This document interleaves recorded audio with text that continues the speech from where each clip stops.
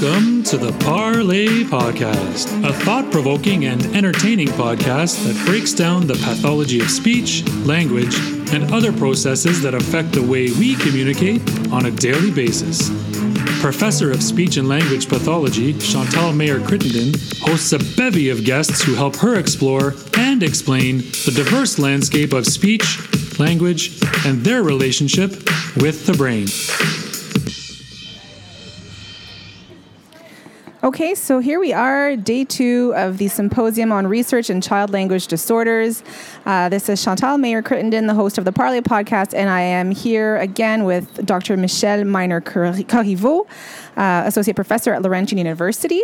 We are at a beautiful Papavero, an Italian restaurant on Wilson Street here in Madison, Wisconsin, and we attended a few the poster session, so we did get a chance to talk to a few poster presenters, and we also had a talk by, let me just go through my program here.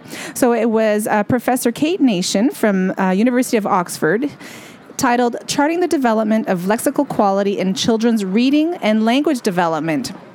So I found this quite interesting. And she did mention at the beginning of her talk that all of her data are posted in Open Science Framework, so you can access that if you're interested in finding out more. So she starts by talking about reading comprehension. What do we need for reading comprehension? Well, we need decoding. We also need, obviously, linguistic comprehension, and that kids need both components. Neither one of them are sufficient, so they need to be taught in such a way that fosters the development of these two components, reading, decoding, and linguistic comprehension. And then I liked how she said that reading is laborious, it's hard, it takes time, kids often struggle, but they will eventually get there. She starts by talking about how reading experience really matters. So Michelle, do you want to touch base on that? For sure. So essentially, the more you read, the better you become at it.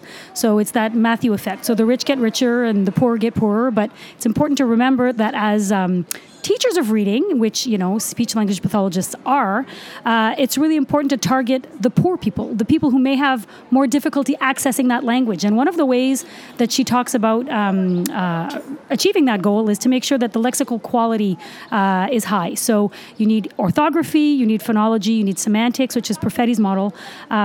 She talks about exposure to certain words or to all words. So frequency is important. Frequency is required, but variation leads to better learning.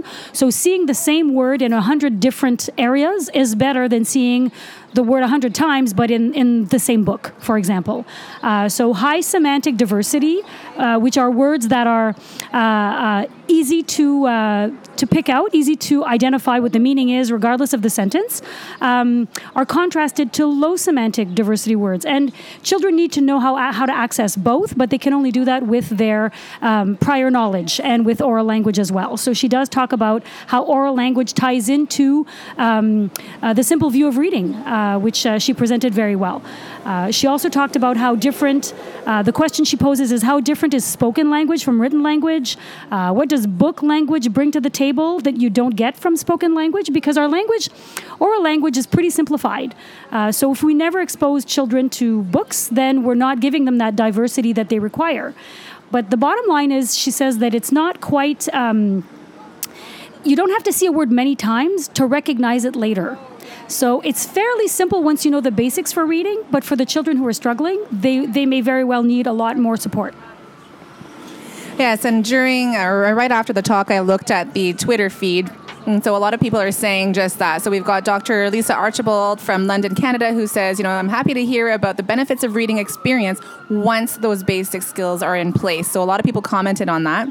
And I really do love that, the term book language. So we also have Huzana Komesidou, who says that experience words and syntactic structures in language in a rich context. So that book language is really important. Again, we have Amanda Binns from Toronto, Canada, who says, book language opens up the world of decontextualized language for children and provides exposure to different syntactic structure from the spoken language young children tend to hear. So, of course, this is a direct quote from Professor Kate Nation. This reminds me a little bit of yesterday's talk by Caroline Greiner de Magalhaes, who stressed the importance of teaching phonics. So initial reading should not encourage contextual guessing. So these children really need to have the foundations before we start talking about all of what Dr. Kate Nation is alluding to with reading experience and semantic frequency and whatnot. Yes, and she also talked about how less diverse context is super important early on, but over time, it is the semantic diversity that will be more helpful and will drive the learning. So you really have to know how to balance both, and it's not helpful to anyone to just give them those very diverse words when they don't actually have the basics. So you must also you must be guarded against using words in isolation like word lists, as Beck does, or as Beck guards against, because you rely on the context to be able to extract meaning. So if all we're doing is presenting word lists, which is very current in a phonics mode or in a phonics only mode, then it can be detrimental, especially to the child who may not have that anterior knowledge to draw from. So it's a pretty big problem in the schools, given what we know about how reading works, because we know a lot about how it works and how it's acquired. The theory is pretty strong on that. It's pretty surprising to see that some people will favor an approach that does not integrate oral language, meaning, anterior knowledge, and all of those, the determinants of being able to decode and to know, to draw meaning from what we're reading. So this brings us to several psycholinguistic models, of course. There's a lot of folks out there who really try to represent, by using models, how children read, how did they learn to read, what did they need. So she starts off by talking, of course, about the simple view of reading model. Michelle already touched base on that. And then she adds on to Perfetti's model, which adds that whole lexical quality component. So you've got the lexical quality that feeds into that independent word reading. And then you've got the whole linguistic component. So what Dr. Nation is trying to establish is what drives variation in lexical quality for children and for words. And so they're adding on another component, which is that whole language processing, which then gives learning opportunity. And then it goes back to she calls it the loop. So, if you read a word for the first time, you're going to read it differently than when you read that word a second time, a third time, a fourth time. So you kind of learn something new every time. So really, it's developmental over time. Yes, and she refers to that as the word growing up. What do we know about how the word grows up? So I thought that was pretty interesting. She made an important parallel, I think, for any speech-language pathologist who's used to using sentence repetition as one of the subtests that we use to try to identify DLD more accurately. And she says, in a sentence repetition task, if you're good at it, well, then you're good at lots of things. But if you're not so great at it, it's really more difficult to pinpoint why it is that you're not great at it. So that's the missing piece of the puzzle. So in terms of what semantic diversity brings to the table, they're really still trying to discover that. And I think that they have a lot of good budding researchers on the way with their in their lab.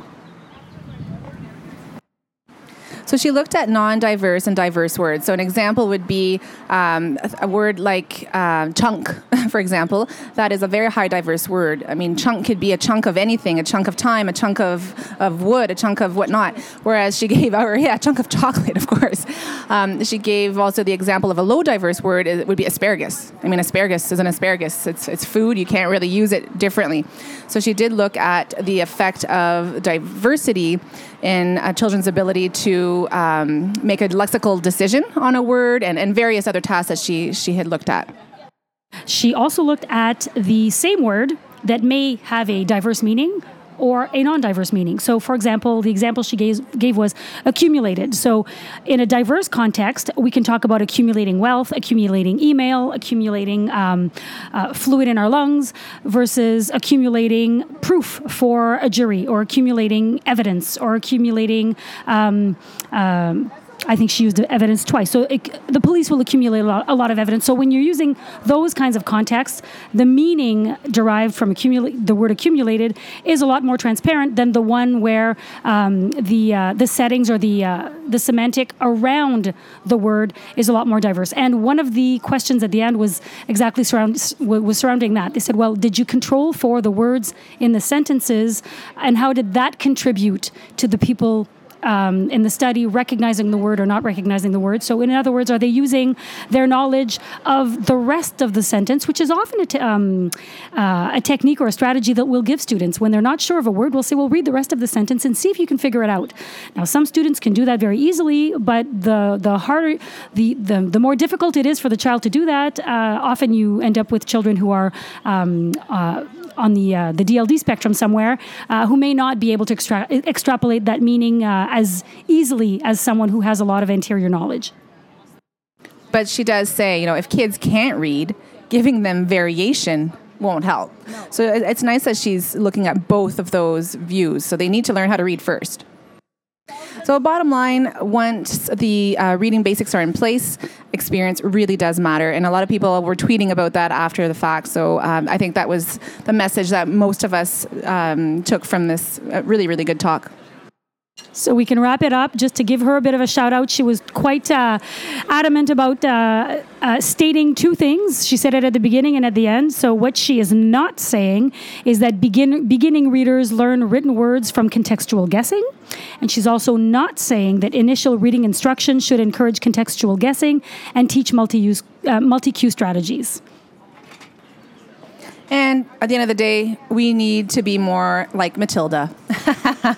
Everyone should make time to read. Not everybody, has a love for reading. Maybe it's because we don't have that gene that Dr. Lundy was talking about yesterday.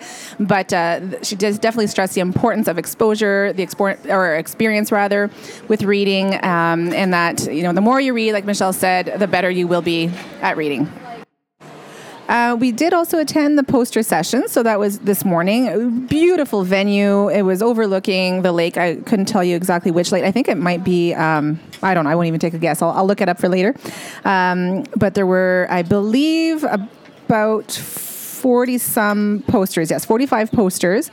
I had to cut it short because I had a little talk with Tiffany Hogan. So she is from Boston and the host from the See, Hear, and Speak podcast. So from one podcaster to another, we had a lot to chat about. So I did, speak to the authors of the poster titled Caregiver and Children's Use of Non-Mainstream Dialect Features, a comparison of preschool children at risk for language disorders and same dialect peers with typical language skills. So I thought that was very interesting, by Allison Hendricks and collaborators from the University of Buffalo, just to look at how some of those kids didn't use the same dialect features and then their parents, and at what age should we expect those features to disappear from their spontaneous language sample. So that was really interesting. I also talked to the people at One Size Did Not Fit All, how tailoring morphosyntax test items according to language dominance improves classification of DLD and bilingual. So this is by Amy Pratt and collaborators from the University of California. So again, they were able to find specific test items that better identified children with DLD according to their level of exposure. So again, very interesting information there. And I briefly spoke to the authors of Favorite Game or Sport Task in Swedish, Oral and Written Performance in School-Aged Children with and Without DLD by Anna Eva Hallin. Again, from Karolinska Institutet from Sweden. They looked at the richness that you get from these expository tasks. So this reminded me of Dr. Heilman's work, and so how this is great for older kids, so 10 to 12-year-olds, and their findings suggested that the favorite game or sport task, so that expository task, can capture differences between Swedish-speaking children with and without DLD, and could be used as a complement to standardized tests in clinical practice. Michelle, how about you? You were able to stick around a little bit longer than myself, so what did you find? So in addition to some of the ones that you mentioned, I stuck around to speak to, let me see, it's a little bit small, to Claribel Gabas from the School of Communication Sciences and Disorders from Florida State University. And she had a very interesting study looking at teachers' interactions and what teachers are teaching younger children who are in the emergent literacy stages. So she looks at composing, which relies on their oral knowledge. She looks at spelling, so they're teaching them the preliminary basics to lexical and syntax and all of that. But she also looks at handwriting. So how are teachers providing feedback? How are they teaching this information to the kids? So they have a lot of videos that they have to watch many times over, each with their am I on? I am. So each with the study aims in mind, and she was saying that the richness of the teacher instruction is certainly paramount in ensuring that children are accessing these written language component, because they're actually setting the stage for the more complex language literacy learning tasks that are coming in the years to come. So they do have video from I think it's from JK to grade 1, and now they're looking at grade 2 and on. Another one that I stopped in front of, I didn't get to chat with them because they were fairly busy, but it's from Lund University, and there are many authors. So it's Hansen, Sandgren, Anderson, Roskvist, and collaborators. And they were looking at factors influencing SELF-4 core language scores in a bilingual population. And I loved the first sentence in the problem for this poster, and I tweeted about it. And she states that monolingual assessment entails risk for over-identification of language disorder in bilingual populations. And that certainly resonates far and wide for us, because we deal with a population that is very... I think all of the kids that we see are bilingual.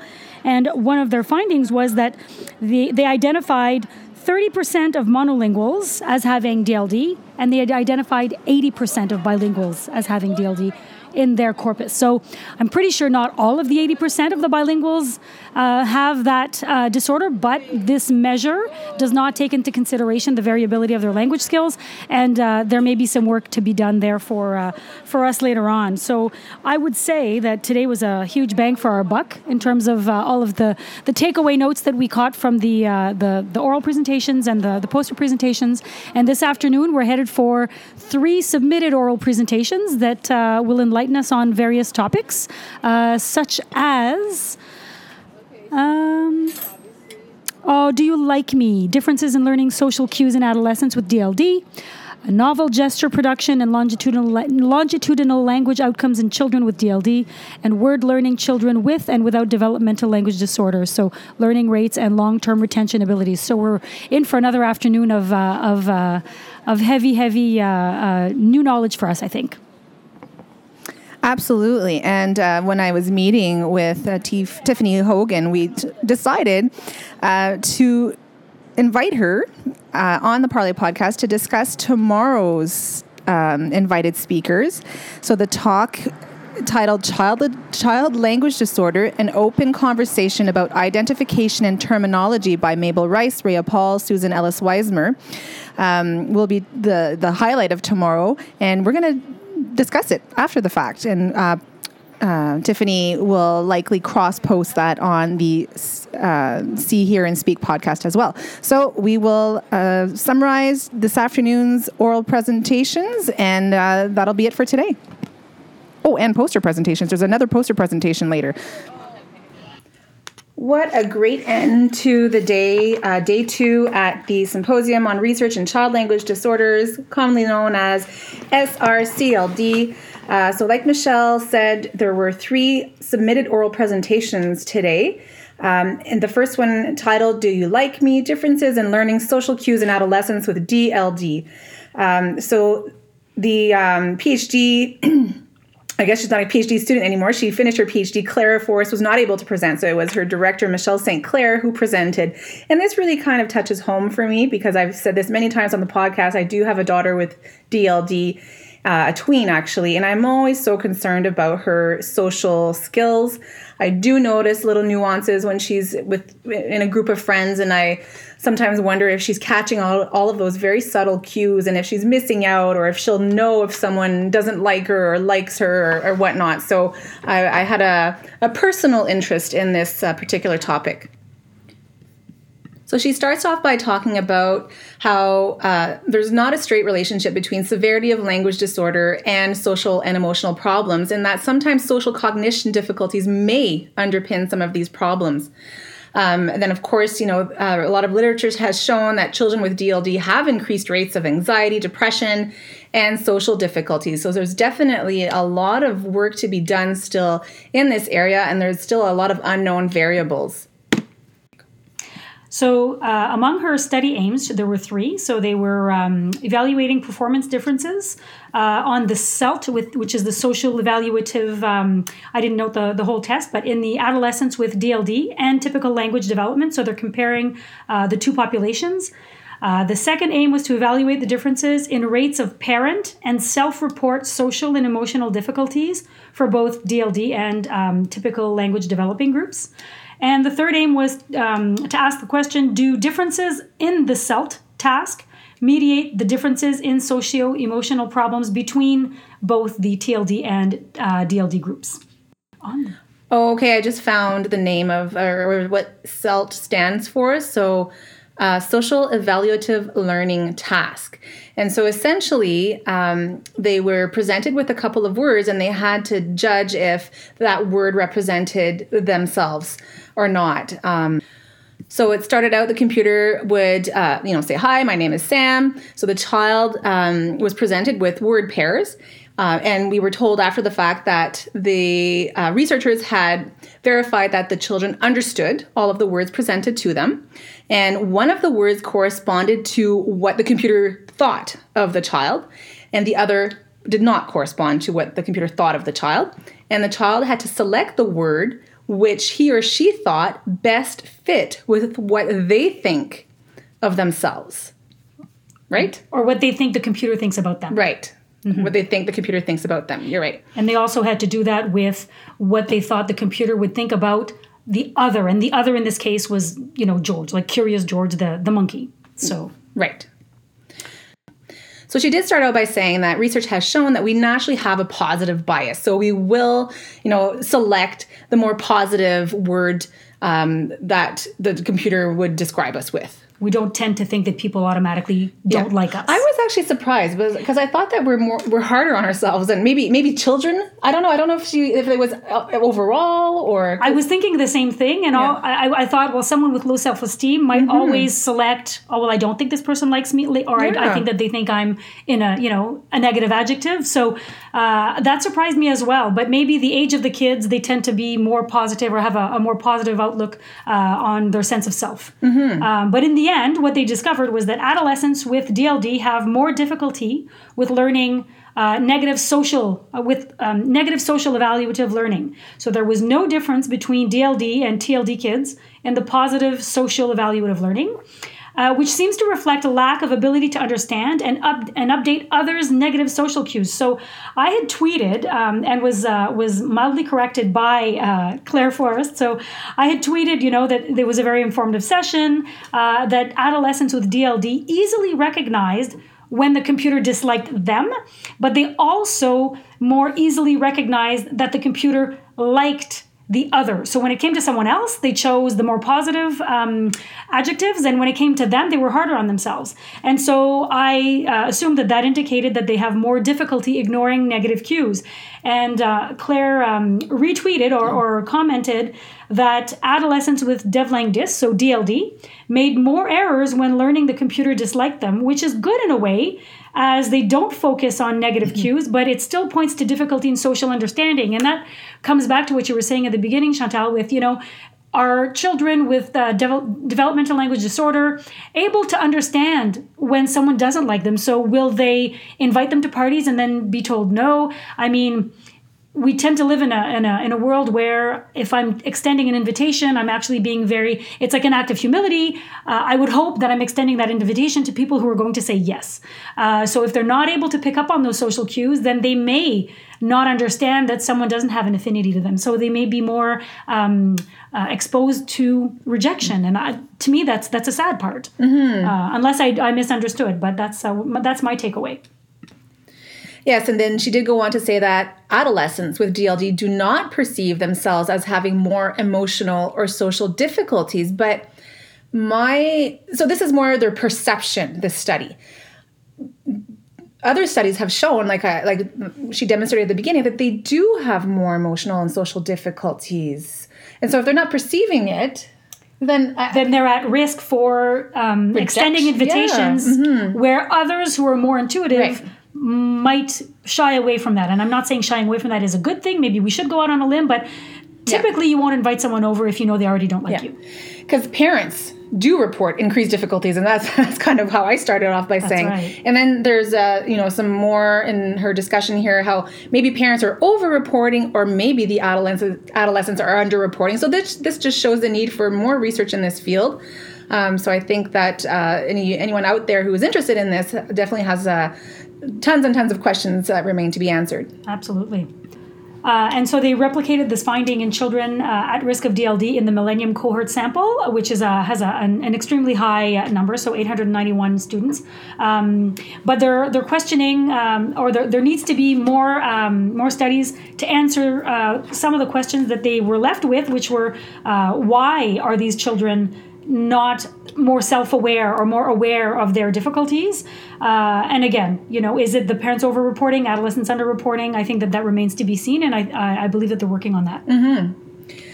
All right, so the next one, novel gesture production and longitudinal language outcomes in children with DLD. So again, we got the thesis director, Lisa Goffman, that presented because her PhD student was ill, Leah Factor, so she wasn't there to present her work, but Dr. Goffman did that for her.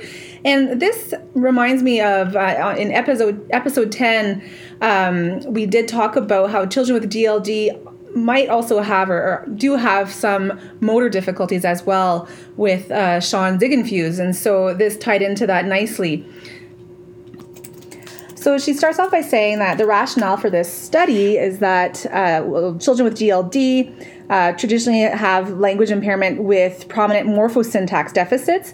However, like I just said, motor impairments are also documented, including gesture.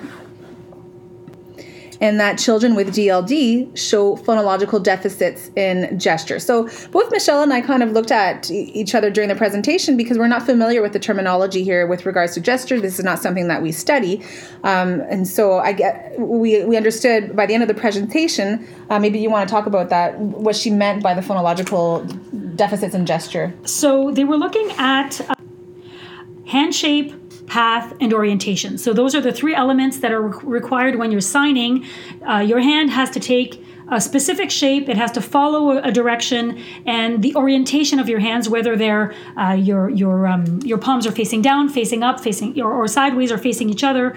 That's very important when you're assessing this kind of a task. And you'd have to see Michelle as she's talking. She's gesturing. We're French, native French speakers, so she did say gesture is frequently used to facilitate conceptual thinking, and I think or conceptual learning, and we can definitely attest to that. If this was a video, I think that I would have made that case in point, just as the speaker had. So the unfamiliarity with phonological gestures, I think that I may have misunderstood it to mean when they have phonological deficits in their articulation, which I do know she alluded to, but she also referred to phonological deficits in the gestures. So in my mind, I was thinking, would that more be like a difference in morph? So in morphing your hands when it comes to gesturing. So again, this is outside my wheelhouse. So anyone who's watched this presentation, please feel free to comment or to add information. But she did say, and I wrote this, I'm just looking at my notes, she said, we're calling them phonological, we can debate on what to call them. So I think call it whatever you want, but this is what she's referring to. Exactly. So they were looking at whether or not the phonological errors in their hands matched what they do with their mouth. So I think that that's where we kind of got caught on there. So, but definitely they were wanting to know if this persisted over time, and if the gestures that they used with their hands to designate the new words that they had learned, if they improved to typical levels over time. So they took measurements at 2 different moments. I'll have to pause this for a sec and look at my notes to see what the interval was. Okay, in reading the abstract here, we have 28 preschool children, 14 DLD, 14 typically developing, participated in a novel gesture learning task across 3 years. So you've got year 1 and then year 3. They did some standardized language, speech, and motor assessment collected, at each point. So what they found was that phonological deficits in novel gesture production observed at year 1 did not persist for children with DLD. So eventually they did catch up. Both hand shape and orientation at year 1 predicted language outcomes for children with DLD at year 3, but the path did not, which is a little odd because, again, the path has to do with temporal organization, and we all know that children with DLD do struggle with spatial temporal organization as well. It did predict phonetic accuracy in gestural production at year 1 as it relates to fine motor outcomes at year 3. That was a question. Didn't. That was a question that they were asking. So this is what I have in front of me. Right. Year 1 did not relate to year 3 manual dexterity, which leads us to believe that perhaps there's a linguistic or system involved here. So the deficit did not persist, but hand shape and path were more accurate than orientation, as they were deeming that it carries the semantic burden. So how they're making those links, Chantal and I were wondering, I'm sure that somewhere, if we read the study, they have the underpinnings, the theoretical underpinnings for that, but it's foreign to us. So we're going to take our word for it that there's a link there. Well, she did say there is a shared general cognitive, is that what you just said? Shared general cognitive mechanism that subserves the language as well as the motor deficits observed in children with DLD. Which is quite interesting. So they wanted to know how does accuracy in gesture at year 1, so when they're 4 or 5 years, relate to later language outcomes.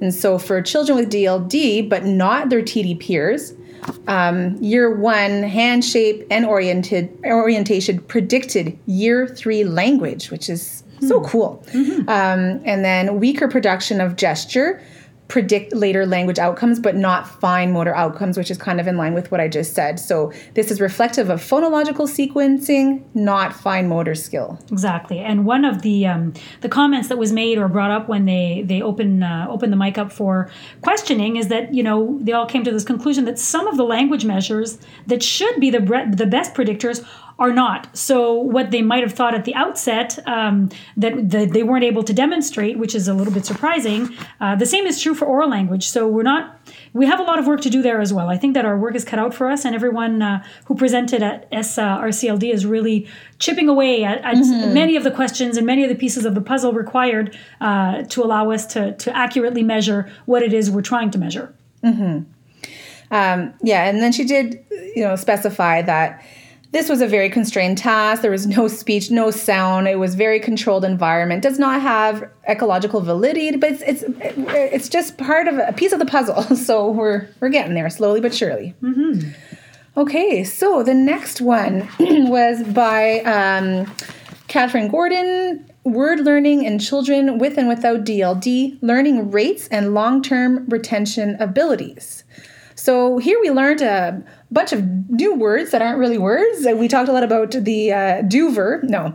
This was a non-word teaching task to see how children with DLD and without DLD learn new words over about a 1-month period. And what they were looking at is how many more exposures does it take for the DLD kids to be able to integrate that word in their lexicon and match their LD or their typically developing peers. So one of the links that was made to one of the previous presentations, where I forget which speaker said, we want to know how a word grows up. I think it was Kate Nation. So she said it would be nice to see how a word grows up. But in one of the slides that you can't see because it's a podcast, but I tweeted about it.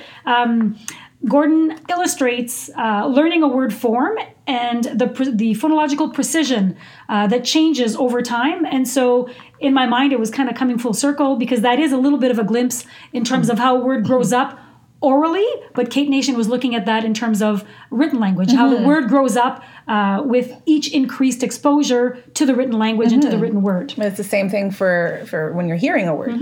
Now, we already know this. We already know that kids with DLD will need more exposure to learn words to the same level as children with TD. There's been a lot of research on this, and the research has shown that it takes about 1 to 3 times number of exposure for DLD kids more than the typically developing peers. So the deficits in phonological memory, working memory, which have been documented by Archibald and Gathercole and Archibald and Joanneus and many others, demonstrate that they are characteristic of children with DLD. However, there is a lot of heterogeneity. So we're not really sure, how much input is required for the words to stick and for the phonological representation to be mapped in the brain. And we really need, as clinicians, as researchers, to understand how much experience is needed to support production of new words, to really tailor our interventions appropriately for children with DLD. So that was kind of what was steering this research. So by training these kids to the different criterion, which were non-words, and there was a discussion regarding, we've now taught DLD kids words that don't exist. What are they going to do with those words? How did you pass ethics? I think bottom line is that they weren't harmed in this study. They'll probably just not use these words ever again, or they will use them because they believe that they've given them some semantic meaning. But how will they, if given this training, how will they demonstrate? How will children with DLD demonstrate their performance with respect to retaining these words than children with typical language development? What I thought was interesting, so she compared children's non-repetition by a percentage of phonemes correct, as well as language score. So she had... obviously, the DLD kids had poor language scores, but some had high non-repetition scores and some had low non-repetition scores.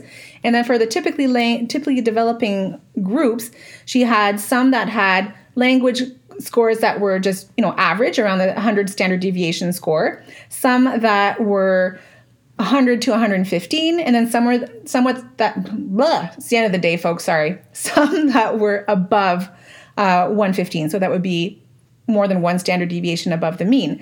And essentially, we're seeing that when you're comparing your DLD kids to these typically developing kids, I need to pause. Okay, I decided to leave that in.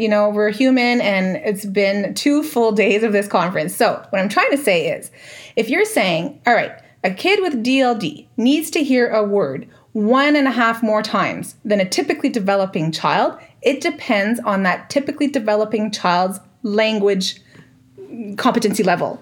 So if it's a child who is at above 1 standard deviation from the mean, that's your 1.5. If it's a child who's just functioning at the mean, then they typically developing or the DLD kid needs to hear that word 1 more time than that kid. I don't know if that makes sense, but that's basically the higher the language competency is for that typically developing kid. If you're comparing that kid to a DLD kid, that DLD kid will need to hear way more. So in your classroom, it's the takeaway message was super important, because she said in the real world, we'd hope that people would, or SLPs would, consult with the classroom teacher and say, hey, which words are you planning on teaching? The kids this week, maybe I can get a bit of a jump start for the DLD kids, and I'm going to start doing some pre-teaching, which is, a practice that we often favor. So if the comparative group, in her case, that her classroom, if it's a strong group, I may need to give my child or my DLD kid more of a head start. But if it's just, an average group, well, then maybe, to get them to where their typically developing peers are, I may need less time. But I have to consider both of those options. So, and conversely, if your DLD kid had a poorer representation on the non-word repetition task, well, they may need twice the exposure or 2 times more exposures to that word before they are able to, internalize it and use it in different contexts and whatnot. again, keeping in mind what that average means for the classroom that you're referring to. Exactly. So the relative deficit of these DLD kids depends on their own phonological working memory, so non-repetition scores, and on the comparison group, whether it be the high language skills group or the average skills group. So I think we got it. That was the takeaway message. So it's harder for DLD to get that initial representation of the word, but once they've got it, they've got it. So if you knew that the preschool teacher was going to present a certain word or a family of words the next week based on a theme, you could certainly pre-teach those words so that the child wouldn't be quite so lost and they would have a better phonological representation, and they'll be able to use that word like they're typically developing peers in class. Yeah, which supports the need to really focus our intervention on real life situations, school-based, objectives and whatnot. So you're going to say something? Yeah, there is one caveat. So she talked about how this protocol is highly supportive of word learning. So it's kind of like the best possible scenario in which a child could be introduced to a word with all of the supports and the visual support and the auditory support and the one-on-one, and there's no background noise and there's no figure ground to compete with. So this is the best possible scenario, and that's the kind of exposure that's required more than they're typically developing peers. So add to that the busyness of the classroom, the higher noise signal to noise ratio. All of those things will compete for attention. So you may need to bump that up based on, again, the environment in the classroom. So it's the optimal setting. It's not the typical setting. Absolutely. So that was the 3 submitted oral presentations. We did attend the poster presentation. So there were a lot of interesting posters. Again, probably about 40, 45. So we did go around and talk to a few presenters there. So I was particularly interested in the poster by Kirsten Hanig and collaborators by the University of Utah, Familial Overlap Between SLI and ADHD, an Exploratory Study. And so here they wanted to see the possibility of elevated familial risk between SLI and ADHD. And essentially what they found was that there was an elevated familial risk of ADHD for siblings of children with SLI, but not parents. And so, someone who has SLI might have a sibling with ADHD, but not necessarily a parent with ADHD. Conversely, there was a familial risk rate of SLI for siblings and not parents of children with ADHD. So there's a unidirectional risk of ADHD here for siblings of children with SLI. So I thought that was quite interesting.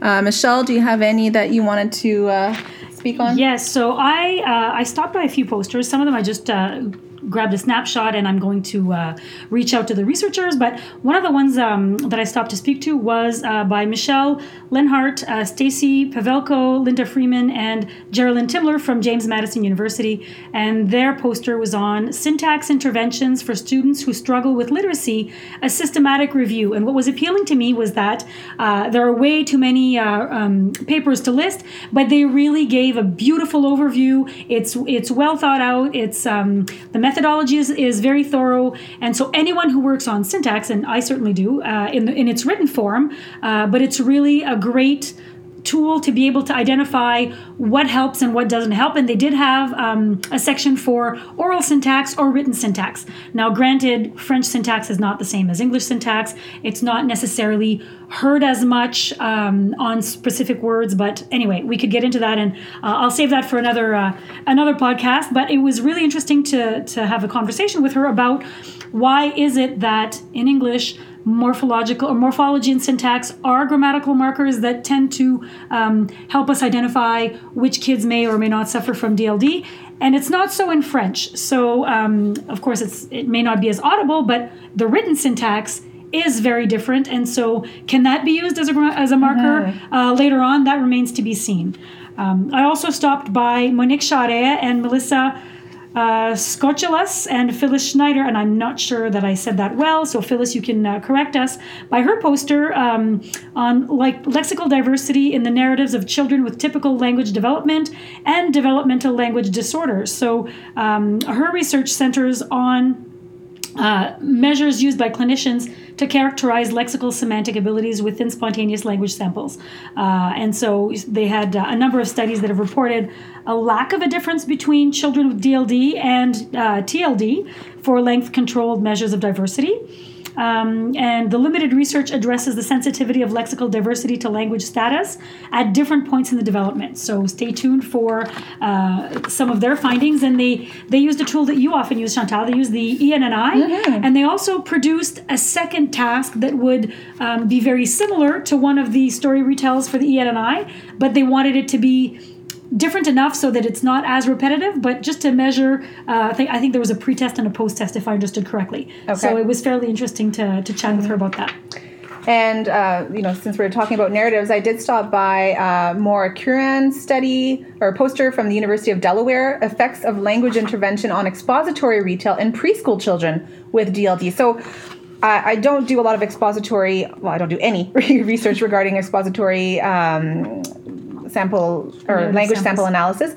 But I was under the impression that was more for older kids. So it's nice to see that. So the task here was the kids had to watch an episode of Sid the Scientist, and then they had a bit of a retell task there with an expository component. So I thought that was quite interesting as well. I think it's super interesting because sometimes the tasks that we use to measure what we think we're measuring, which is, again, there's no absolute. It certainly is up for discussion.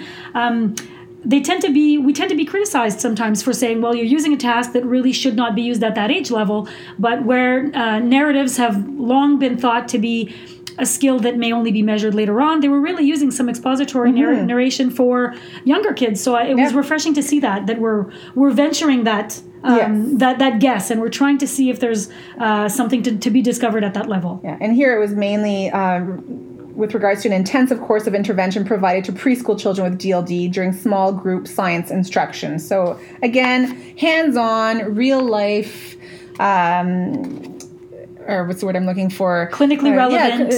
And trying to bring together what research findings to real life situations in the preschool setting or in the school setting.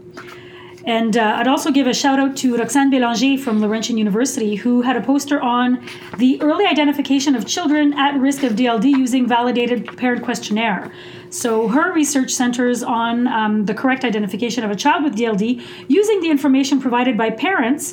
And that's a complex task. And I know Chantal has been doing some work on that as well, where teachers or parents may not always be a source of information that, though they can be a healthy source of information for their child, they have to understand the lingo in the questionnaire, and we're finding there's some discrepancy there. So in terms of the information found when we're asking them to provide data, it's important that they understand the vocabulary used in the questionnaire that may be more familiar to an SLP and not so much to a teacher or a parent. So they're not completely to blame if there is a discrepancy there. I think we have a duty to educate them and to let them know what we mean by the questions that we're asking. So it was great to see her poster at this symposium. For sure. So we are now at 47 minutes. I think that there is so much more that can be shared, but you'll just have to come to SRCLD next year to find out for yourself what this amazing conference has to offer. It is so nice to see all of these researchers in one room studying very similar topics, but also very different topics. So I'm thrilled. This is my first both of us. Our first SRCLD conference, and we are very happy so far with the program, and we're learning, and my brain is done for the day. It's mush. But I think that's a good thing with respect to this conference. Oh, absolutely. It's very, it feels very familiar. Everyone is very helpful. Everyone wants to learn about your projects. You stop to talk to someone at a poster, and all of a sudden you're talking about your research, and you haven't even submitted a poster. So I think that there's a lot of networking going on, and it's just, it's great news all around. So tomorrow, the last day already, it's gone by so fast. Like I mentioned, we will have Tiffany Hogan from the See, Hear, and Speak podcast joining us tomorrow as we discuss the child language disorder terminology talk. So stay tuned for that.